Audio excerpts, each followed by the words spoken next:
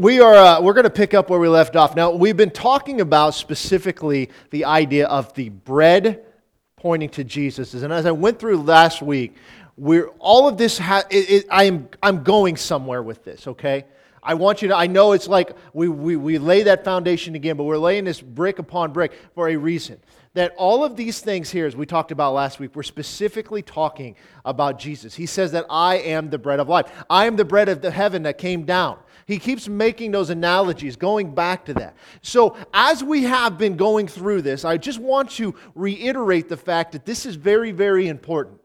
Because when we look at the part when he says that this is my body and this is my blood, those are two separate occurrences. Those are two separate things. We keep reading, and I want to read this again, Psalm 103. Let's start there.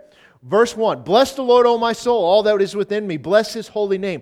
Bless the Lord, O my soul, and forget not all His benefits. He forgives all your iniquity, who heals all your diseases, who redeems your life from destruction, who crowns you with loving kindness and tender mercies, who satisfies your mouth with good things so that your youth is renewed like the eagles. The reason we read this every single week is that if we read something long enough, perhaps we'll start to believe it.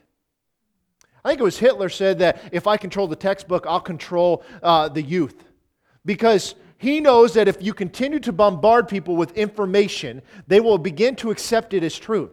And here we have King David underneath a covenant that, according to Scripture, was not as good as the one that we are in, and that's important, is telling us that the benefits of being in covenant relationship with God was that He forgives our iniquities and He heals our diseases. When we're focused on that healing, because forgiveness is a given. We've accepted that. It doesn't matter what we do in society today. It's like, oh, God forgives me. It's okay. It doesn't make any difference. It doesn't matter that I don't believe in God, that I don't put my faith in Christ. You can come to Jesus any way you want.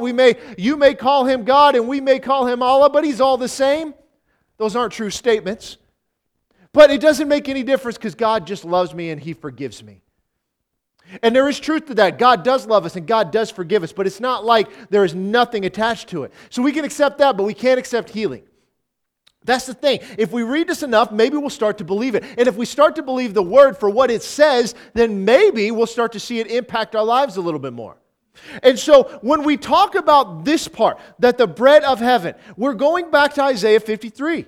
Verse 4 and 5, it says, surely He has borne our griefs and He's carried our sorrows. Yet we esteemed Him stricken, smitten by God, afflicted. But He was wounded for our transgression, He was bruised for our iniquities. The chastisement for our peace was upon Him, and by His stripes we are healed. Now there were some that will make the argument that healed is talking about spiritual healing.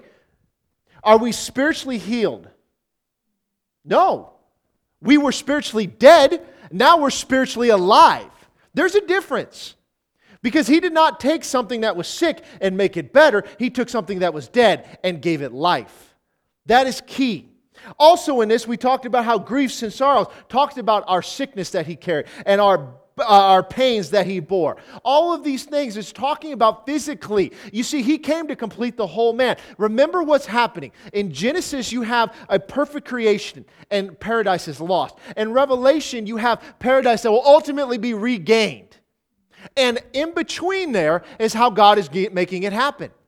There was no sickness and disease prior to the fall. When Adam and Eve sinned, it brought what? It brought death. What is sickness? Slow death. Your body is designed to fight off the common cold. However, if your immune system is not functioning, that can kill you. So imagine sitting at a football game and someone sneezes next to you. It'd be an epidemic. But God designed our bodies to fight that off. And so here we have the completion of the entirety of man. And we have to get that. So that He has borne our sickness and carried our pains is crucial to the understanding. We saw it in Matthew 8 and we see Peter reiterate it, that we're not talking about spiritual healing here. We're talking about physical healing. Imagine, think about this, if you walked around with the idea that healing and not being sick is my right from God as a believer. That He actually paid for that. Like we can accept the fact that He paid for our sins and we can be forgiven and we can get to heaven. And guess what the consequences are if we're wrong? They're pretty dire.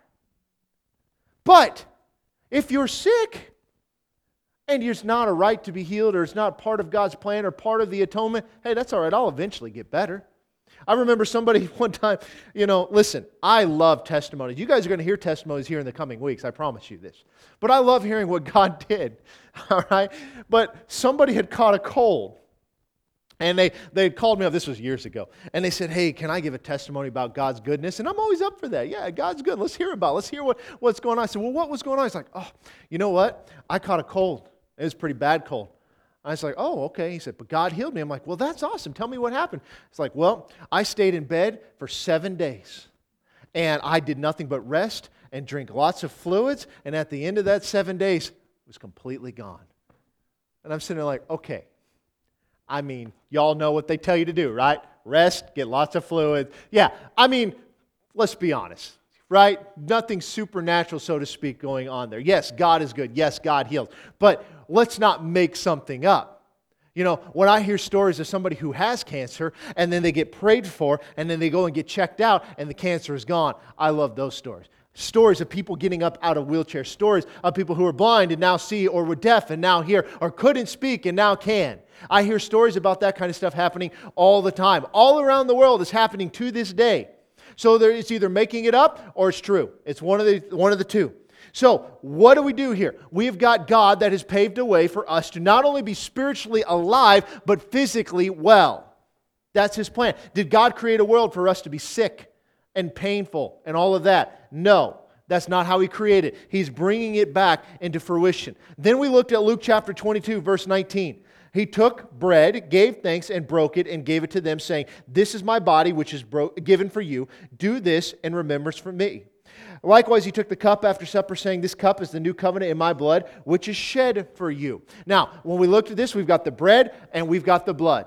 The bread is the body, the blood is the wine. What do we do with this? We know that the blood had to be shed, that it without the shedding of blood, there is no redemption of sins. We know that during the Passover, the initial Passover, that it wasn't the killing of the lamb, it was the application of the blood on the doorpost that made the angel of death pass over them. We know that. So it didn't matter if they got everything else right, if they ignored that fact, didn't make any difference, they're still subject to it. So we know what the blood does. We know that this cup that he's talking about was the cup of redemption, the third cup in the Passover meal. It was the cup after supper. He says that this is the new covenant. What is the new covenant? Jeremiah 31. This covenant that I make, not like the one where I led them by the hand out of Egypt. It's different. It's unique. It's better. It's based on better promises. So we know that part. But it's the bread over and over and over again. Jesus keeps going back and talking about the bread and His body. That the bread, it said, was Him. It was the manna that came down. It was called the bread from heaven. We know from the passages we went through last week that it was white and it was like a coriander seed. We know from other writings that I've read that they said there were like little stripes on it or something. Interesting. That it tasted like honey. This called angel's food. And in order to do something with it, they had to grind it and beat it. And that the second they went into the promised land, it all stopped. And then in Matthew 4 last week we read that in verse 1, then Jesus was led up by the Spirit into the wilderness to be tempted by the devil. And when He had fasted for 40 days and 40 nights, He was hungry. Now when the tempter came to Him, He said, if you are the Son of God, command these stones become bread. But He answered and said, it is written, man shall not live by bread alone, but by every word that proceeds from the mouth of God. Okay, what are we talking about? We are going back to Exodus 16 and manna. That is what it was talking about. Jesus is using this verse. Did the Israelites get that correct? No, because we see other places where there's contempt for this worthless manna. They're tired of it, but yet it was what kept them alive. It was provided by God to keep them spiritually alive or physically alive. Physically alive. It was the bread from heaven provided by God. Nobody else had ever seen that. There was a 40-year window that this took place in the entirety of human history. And so here we have that, and Jesus in being tempted by hunger just like they were. Except He got it right. He could have made those stones into bread. But He says we don't live like that. We live by the Word of God. Verse 5, then the devil took Him up to the holy city and set Him on the pinnacle of the temple and said to Him, if you're the Son of God, throw yourself down. For it is written, He shall give His angels charge over you, and in their hands they shall bear you up, lest you dash your foot against a stone. Jesus said to him, it is written again, you shall not tempt the Lord your God. What's he talking about? Deuteronomy 6:16. You should not tempt the Lord your God as you tempted him in Massah. Where was Massah? That was where he hit the rock and the water flowed. And we saw that in John chapter 7 where Jesus said that anybody who thirsts, come to me, I will give you living water. Talking about how during the Feast of Tabernacles on the last and great day of the feast, the high priest would come in, he would take a pitcher of living water, he would pour it over the altar and he would say, this is the living water. Jesus pipes up and says, I give you living water. So the nourishment that was provided during the Exodus time was bread and water, both pointing to Jesus. Ultimately, the water being the Holy Spirit. But if you don't partake of the bread, you can't have the water. Do you think it's a coincidence through Scripture that the bread came first and then the water? Because you can't have the Spirit within you unless you're first eating the flesh of Jesus. He said in John 7? That he says, you have to eat my flesh and drink my blood. John 6, that's where it's at. Eat my flesh, drink my blood. Right? Sounds weird. But he's saying we have to partake just like they did. They had to eat the bread. It kept them alive. They had to drink the water. It was living water. We see this time and time again. So what do we know? When we're recapping everything, what do we know? We know this, that without the shedding of blood, there is no redemption of sin. The blood of the Lamb was what redeemed the people of Israel. It was that blood that was applied on that doorpost that exempted them from death. If they didn't apply it, it didn't matter. Then we know that God provided for them in the wilderness while they were wandering. Were they supposed to be in the wilderness very long? No. They were supposed to leave Egypt, head over to the Promised Land. Why? It was theirs. God promised it to them. Promised it to Abraham. Said, go in there and take it. You know the story? Sent out 12 spies, came back with a bad report. As a result, they didn't get to enter the Promised Land. That generation didn't. Joshua will take them in. So we know that the bread of heaven was provided for them. It was the bread of life. It was come down from heaven. It was given to them, and it kept them alive. And we know that the living water came from the stone after it was struck. We know later that Moses was supposed to speak to the rock, and that in that rock, water would flow once again, but he struck it a second time. We know that all of these things come together, and we also know this, that it sustained them in the wilderness, and the second that they went into the Promised Land, it was no longer provided. Why do you think that is? Because during that time, it wasn't necessary. They were already redeemed, but they're going to a place that flows with milk and honey, a land that was already set up. And so, as we begin to make these correlations, what I want you to see is that all the things in the Old Testament were ultimately pointing to Christ. And it's crucial for us to understand the covenant that we are in. We have to look at the one that they were under, what they went through. You'll see this here in a minute. Now let's go to 1 Corinthians chapter 10, verse 1. It says, moreover, brethren, I don't want you to be unaware that all our fathers, so who are the fathers? This is Paul talking to the church in Corinth. All our fathers, the old people that came before us, the fathers of the nation of Israel, they were under the cloud and they all passed through the sea. They were all baptized into Moses in the cloud and in the sea. Now, what does that mean? When we think baptized, what are we talking about? Dipping into water. I will come back to this. I will explain this. But in the meantime, what do we know is that according to this is a picture of things to come. The baptism into Moses, in the cloud, and in the sea. Sea being water. Moses, a type of Christ. What's the cloud? It's a type of the Holy Spirit. All right? All ate the same spiritual food, the manna, the bread from heaven. All drank the same spiritual drink. What? The living water that came from the rock. For they drank of that spiritual rock that followed them, and that rock was Christ. So this rock apparently followed them around the wilderness. Now, I don't know about you, but if a rock starts following me around as I'm walking through town, I'm probably calling for some help. Like, something's not right. Okay? That rock was Christ. Christ was with them. Who provided the water? The living water. It was Christ. That rock had to be struck first in order to give them that. So, but with most of them, God was not well pleased, for their bodies were scattered in the wilderness. Now, watch this, verse 6. These things became our examples, to the intent that we should not lust after evil things as they also lusted. Do not become idolaters as were some of them. As it is written, the people sat down to eat and drink and rose up to play. Nor let us commit sexual immorality, as some of them did. And in one day 23,000 fell. Verse 9, nor let us tempt Christ, as some of them also tempted and were destroyed by serpents. And I want to stop there for a minute. You see, each one of these things, as an example at that time to the people of Corinth and to you and I, when he says, now these were our examples, that means that we should go back and look at these. Now, we're going to focus this first one on the being destroyed by the serpents. What on earth is going on there? Why were these serpents there? Why are they destroying people? Most people don't ever think to go back and look at this. In order to do this, we're going to go to Numbers chapter 21. Now, some of you have heard about this, or I've talked about this before, but I want you to see this specifically. As I said, every bit of this is pointing to Christ. Verse 4, Numbers chapter 21. Then they journeyed from Mount Hor by the way of the Red Sea to go around the land of Edom. And the soul of the people became very discouraged on the way. And the people spoke against God and against Moses.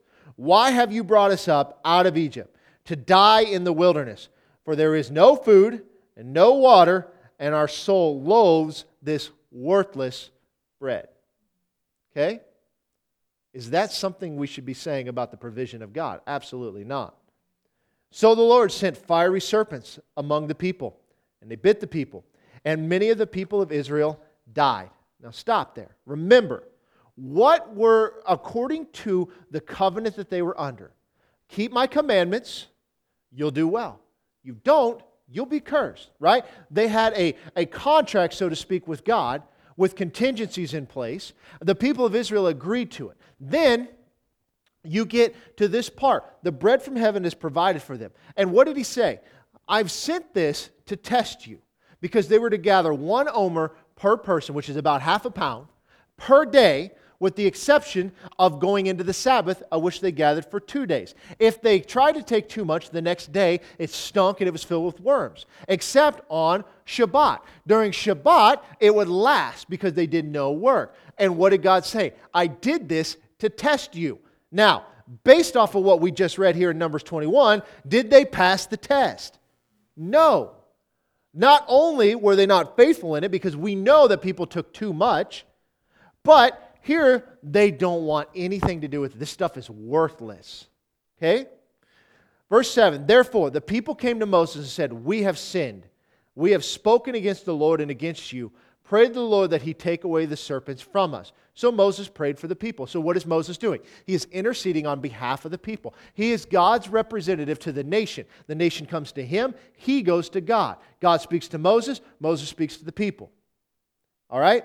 So he is interceding for them as a part of this covenant. Moses prays for the people. Verse 8, then the Lord said to Moses, make a fiery serpent and set it on a pole. And it shall be that everyone who is bitten, when he looks at it, he shall live. So Moses made a bronze serpent. He put it on a pole. And so it was, if a serpent had bitten anyone, when he looked at the bronze serpent, he lived. Now that should sound bizarre to you. Because why is God doing this? Of all the things to do. So again, let's recap this story. The people are complaining specifically about the manna.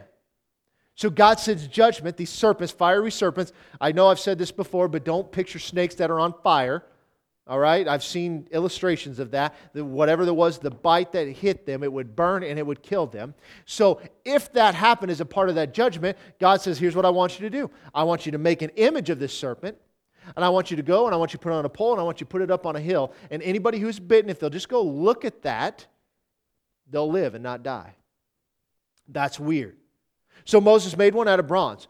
There is no explanation. Read past this in Numbers 21. It never once in the entirety of Scripture mentions it again except in 2 places. At the time of King Hezekiah, the serpent on the pole is still there.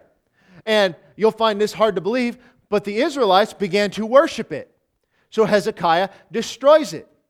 But we are not given any explanation. We're not given any reason for it. Why a serpent? Why bronze? Why a pole? Why a hill? Why didn't God just supernaturally, miraculously do something for these people? Why did He have to do this? We never hear an explanation until John chapter 3.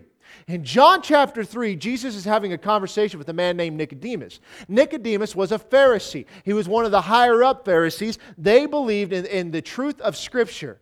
They believed that the Messiah would come, but He would come in the way that they wanted Him to. That they would be the people of power when the Messiah came. They were in charge of the Sanhedrin. So Nicodemus comes to him at night and says, listen, I know you're from God because nobody can do what you do unless He is. But how do I become saved, essentially? And Jesus says, well, you have to be born again. And He says, well, how can I do that? How can I enter into my mother's womb? Again, I'm old. And Jesus said, are you a teacher of Israel and you don't understand these things? And so starting in verse 10, here's what He says. Jesus answered, said, are you the teacher of Israel and do not know these things? Most assuredly I say to you, we speak what we know and we testify what we have seen, and you do not receive our witness. If I have told you earthly things and you do not believe, how will you believe if I tell you heavenly things? No one has ascended to heaven but He who came down from heaven, that is the Son of Man who is in heaven. And as Moses lifted up the serpent in the wilderness, even so must the Son of Man be lifted up. Now, this is the only time that this is mentioned outside of Hezekiah's time. Only time in Scripture. That whoever believes in Him should not perish but have eternal life. For God so loved the world that He gave His only begotten Son, that whoever believes in Him should not perish but have everlasting life. For God did not send His Son into the world to condemn the world, but that the world through Him might be saved. You see, Jesus is making a point here. In verse 17, did Jesus come to bring judgment when He came the first time?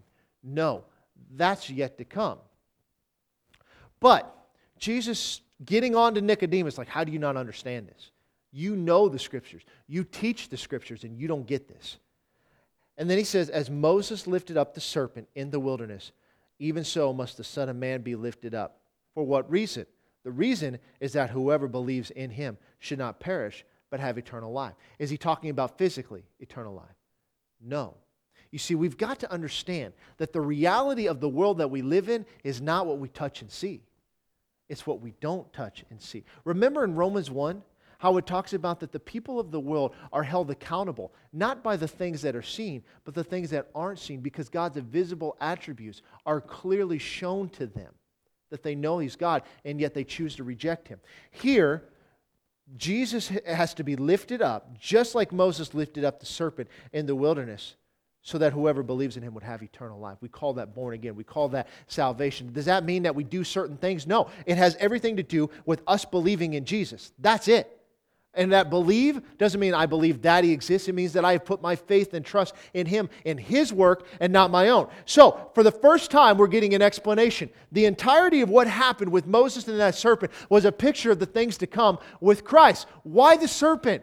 Why bronze? Well, as you study these things out, you begin to realize that there are things called typologies. That serpent is always representative of sin, of the tempter. That bronze is a type of judgment. So you've got sin being judged on a hill. What did Jesus do? He took on the sin of the world, and the judgment of God was poured out upon Him on a hill. It's the exact same thing. Now, why does that matter?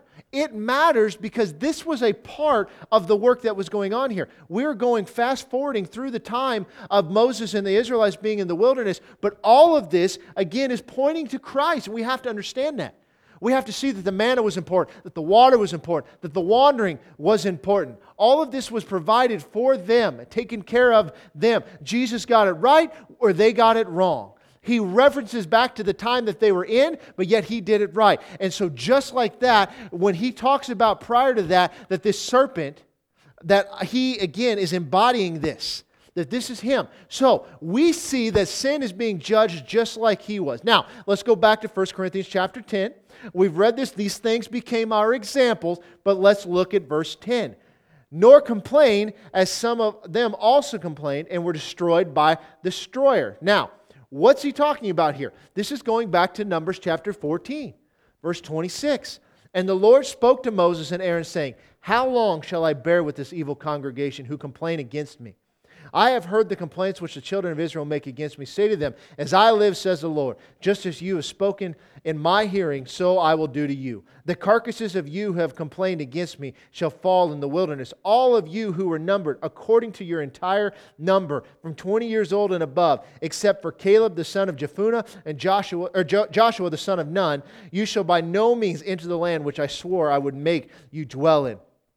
But your little ones, whom you said would be victims, I will bring in, and they shall know the land which you have despised. But as for you, your carcasses shall fall in the wilderness, and your sons shall be shepherds in the wilderness 40 years, and bear the brunt of your infidelity, until your carcasses are consumed in the wilderness, according to the number of days which you have spied out the land. 40 days, for each day you shall bear your guilt 1 year, namely 40 years, and you shall know my rejection. I have the Lord have spoken this. I will surely do so to all this evil congregation who are gathered together against me. In this wilderness they shall be consumed, and there they shall die.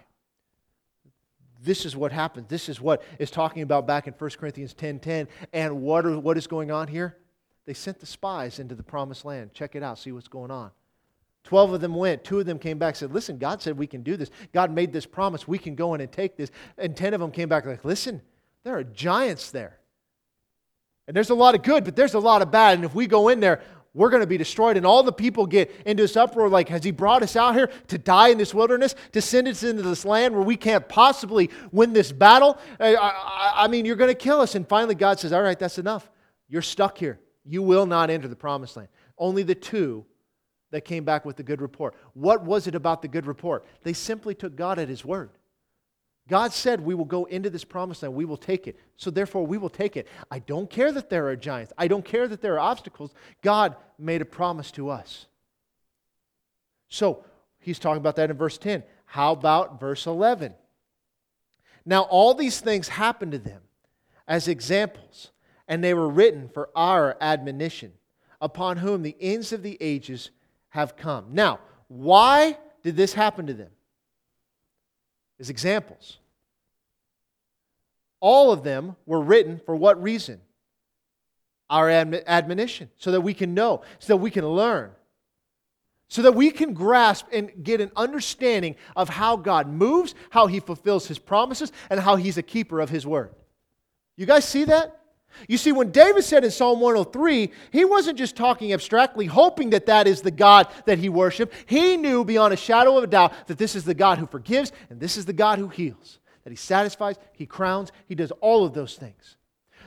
Joshua and Caleb knew that He was a God who led them through the Red Sea. He was a God that has brought them through the wilderness, that He's provided everything, and that He made a promise to His people and that He would keep it. They got to enter in. It was there for the taking, but they chose not to. When you read the book of Hebrews, what do we see? The book of Hebrews constantly goes back to what's called Kadesh Barnea, the moment we're talking about. That the people didn't get the rest and the promise of God because they refused to accept it as truth. Now, are we walking in the fullness of the provision that God has made? The answer is no, because we have chosen to reject God's word as truth. Because God's word is very clear that it is His will to heal everybody, and yet we don't accept that because we've seen it not happen. We don't stand on God's words. We stare at the giants and say, it must not have been His will, or God doesn't heal today. That's what we do. We've got to go back to get to the promises of God. You see, these things all happen to them as examples that we can go look back at the consequences of rejecting God's promises. They're written for our admonition. What about Romans 15? Verse 1, we then who are strong ought to bear with the scruples of the weak, and not to please ourselves. Let each one please his neighbor for his good, leading to edification. For even Christ did not please Himself. But as it is written, the reproaches of those who reproach you fell on me. For whatever things were written before were written for our learning, that we through the patience and comfort of the Scriptures might have hope. Now may the God of patience and comfort grant you to be like-minded toward one another, according to Christ Jesus, that you may with one mind and one mouth glorify the God and Father of our Lord Jesus Christ. Whatever things were written before were written for our learning. That means everything that you read in Scripture, not just the Old Testament, the New Testament, they were written for our learning. When he wrote this in Romans, he's talking about the Old Testament. He's also talking about the things that were written prior to this, the book of Luke being one of them. He saw that as Scriptures and calls it such. But why? That we, through the patience and comfort of the Scriptures, might have hope. You see, this is not a book of fairy tales. This is not a book of stories. This is a book of history in a sense. That we go back and we look at how the people of God responded to the Word of God and see the consequences of the rejecting of that Word. As an example to us, it should tell us how that we should approach God and how we should look at the promise of God and how we should respond to those promises.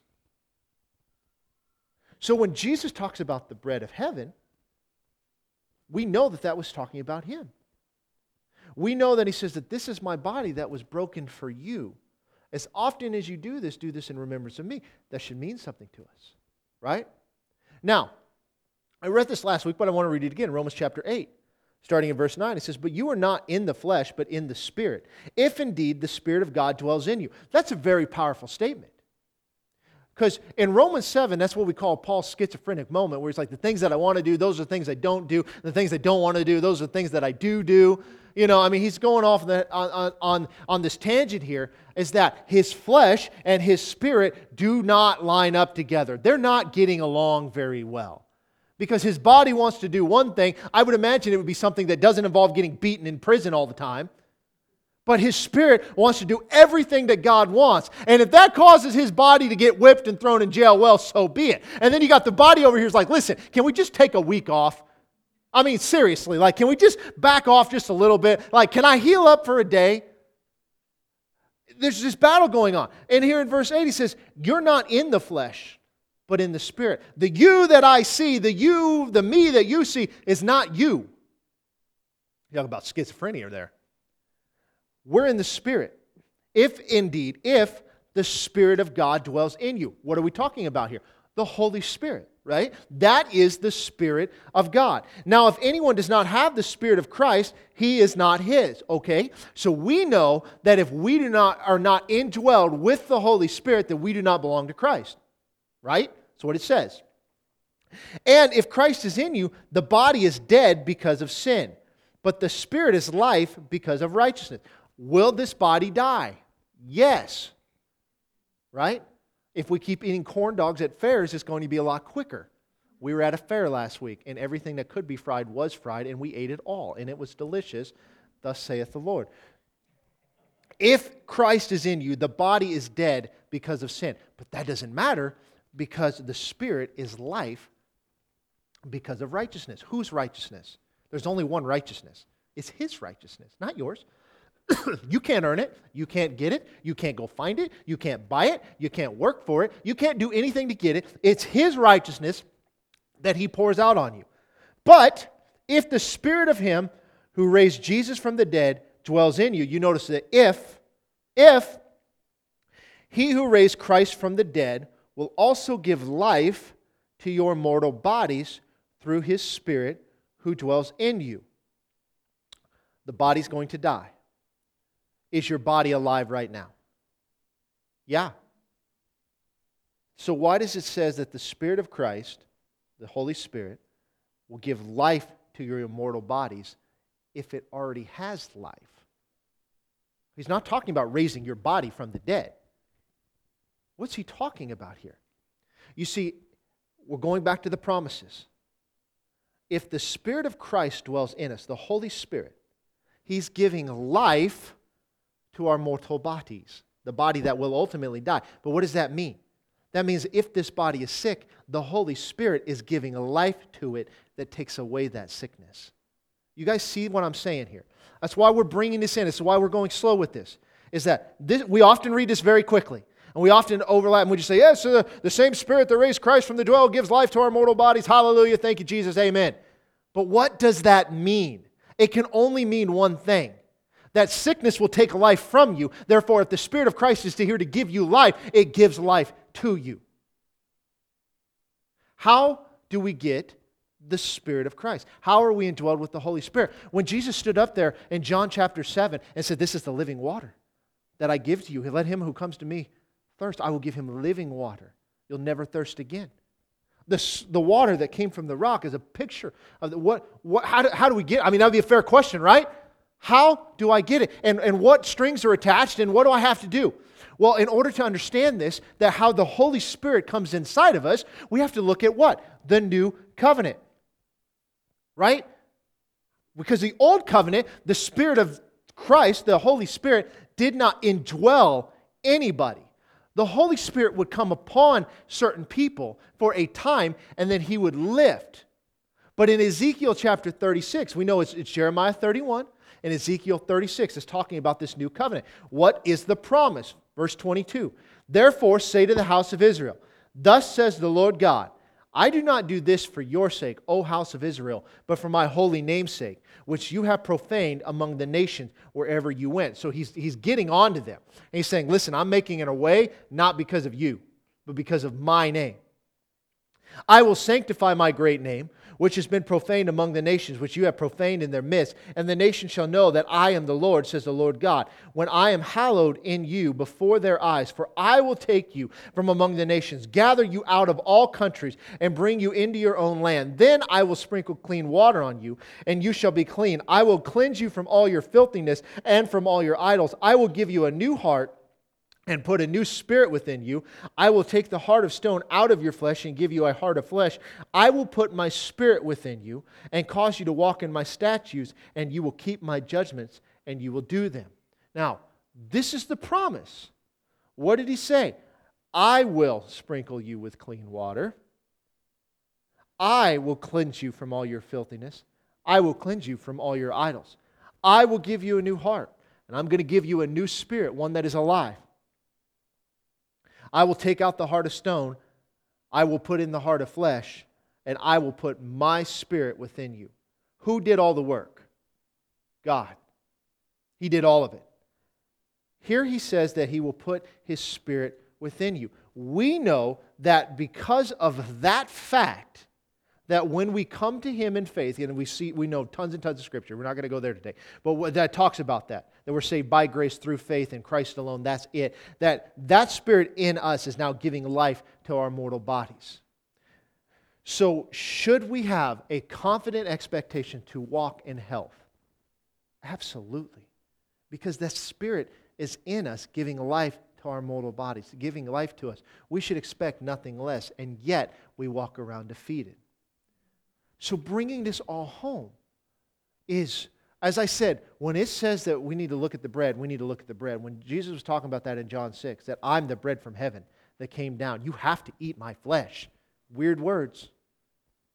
We needed to know what that was talking about with manna, because that's what He's referencing. It's the same exact word used. And we need to know, what does this manna have to do with anything? And then as we're doing that, we watch the living water. We watch all of this come into play. We know it was the blood of the Lamb that redeemed us from sin. So what does this have to do with anything? How do we walk in this? Step one is we believe it. We accept His word as absolute truth. We can question Scripture all day long, but we can't argue with what's clear. You'll never find an example in Scripture where it wasn't God's will to heal somebody. You'll never find it. It's not there. You'll also never find an example where God is specifically putting sickness on somebody to teach them a lesson. That's another myth that's out there. Yes, there was judgment that came upon a covenant people that was warned that this is what's going to happen. But that judgment does not apply to us under the new covenant because that's been paid for. So you won't find that. But to land where we started this whole search is we've got to look back at 1 Corinthians chapter 11. We're going to start in verse 17. "Now in giving these instructions, I do not praise you, since you come together not for the better, but for the worse." Paul, writing to the Corinthian church, is getting on them. The entire letter is pretty much him getting on them, telling them to knock it off, to get things right, and to do things the way they were supposed to. Verse 18. "First of all, when you come together as a church." Now never forget that. The church comes together. When you come together as a church, the body of Christ coming together, "I hear that there are divisions among you, and in part I believe it. For there must also be factions among you, that those who are approved may be recognized among you. Who are the ones that are approved? People are elevated, right? There are positioning that are given by God. You got elders, pastors, bishops, all that kind of stuff. Those are approved and should be recognized. But what this is talking about primarily is people being elevated because they give more or they're a certain social status. That has nothing to do with anything. That's what he's getting here. Therefore, when you come together in one place, it is not to eat the Lord's Supper. For in eating, each one takes his own supper ahead of others. And one is hungry and another is drunk. What? Do you not have houses to eat and drink in? Or do you despise the church of God and shame those who have nothing? What shall I say to you? Shall I praise you in this? I do not praise you. So they're coming together for the sole purpose to eat and to drink. That's no bueno. Don't do that. That's not why you come here. You're putting somebody ahead and somebody goes up there and they take a bunch and they're eating it. This is their meal. That's not what you're supposed to do. Verse 23, for I received from the Lord that which I also delivered to you, that the Lord Jesus, on the same night in which he was betrayed, he took bread. And when he had given thanks, he broke it and said, take, eat. This is my body which is broken for you. Do this in remembrance of me. In the same manner, he also took the cup after supper, saying, this cup is the new covenant in my blood. This do as often as you drink it in remembrance of me. For as often as you eat this bread and drink this cup, you proclaim the Lord's death till he comes. Now there's a lot in here that I find very interesting. As you guys know, I get hung up on words. And there are words that jump out to me. First of all, he took it and he broke the bread. And he gave thanks for the bread. And this is part of the Passover meal. When we look at all the Gospels talked about this. He gave thanks and he broke it. He said, this is my body, which is broken for you. That's where we started. The bread was broken for them. His body was broken for them. We do this in remembrance of him. Now that's interesting. Because when we take communion and we do it together, we always say, take, eat as often as you do this in remembrance of me and whatever. But what are we remembering? And why are we remembering it? Then he says, this is the cup after supper, as the cup in the new covenant of my blood. As often as you drink it, do it in remembrance of me. Well, what are we remembering? What are these two things tied together? The new covenant.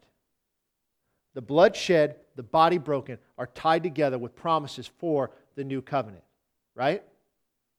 So as often as we do it, we proclaim the Lord's death until when?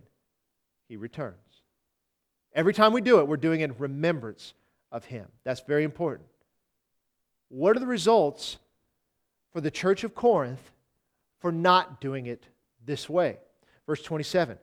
Therefore, whoever eats this bread or drinks this cup of the Lord in an unworthy manner will be guilty of the body and the blood of the Lord. But let a man examine himself, and so let him eat of the bread and drink of the cup.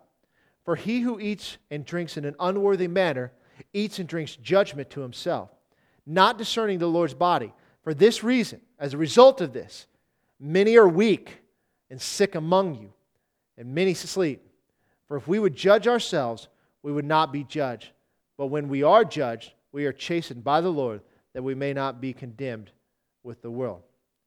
Now, this is interesting, because the result of not honoring the body of Christ and the blood of Christ, according to this, is what's made them weak, sick, and dead. Is there more to this communion thing than we've been looking at? The answer is ultimately yes. You see, I told you that I would break down exactly what this is talking about, that we take it in an unworthy manner. Oftentimes, people have looked at that and said, what does that mean? Does that mean I have to make sure I don't have any sin in my life or anything like that? The answer to that is no. So what does it mean to eat and to drink in an unworthy manner? We'll talk about that next week.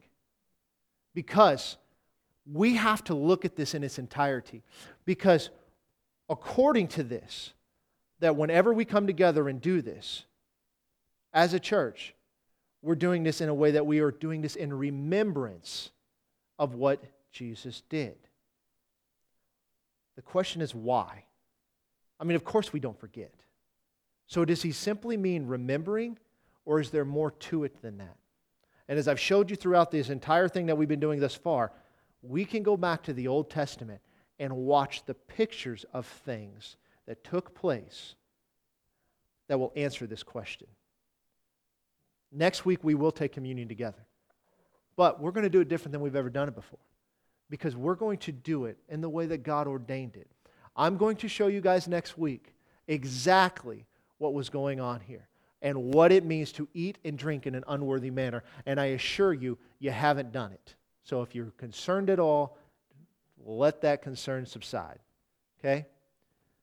But we've got to get a hold of this, because what if, by simply partaking of communion in the remembrance of the body and the blood of Jesus is the only thing we've been missing to walk in the promises of God as far as healing is concerned? What if it's that simple? Can't be, right? Come back next week.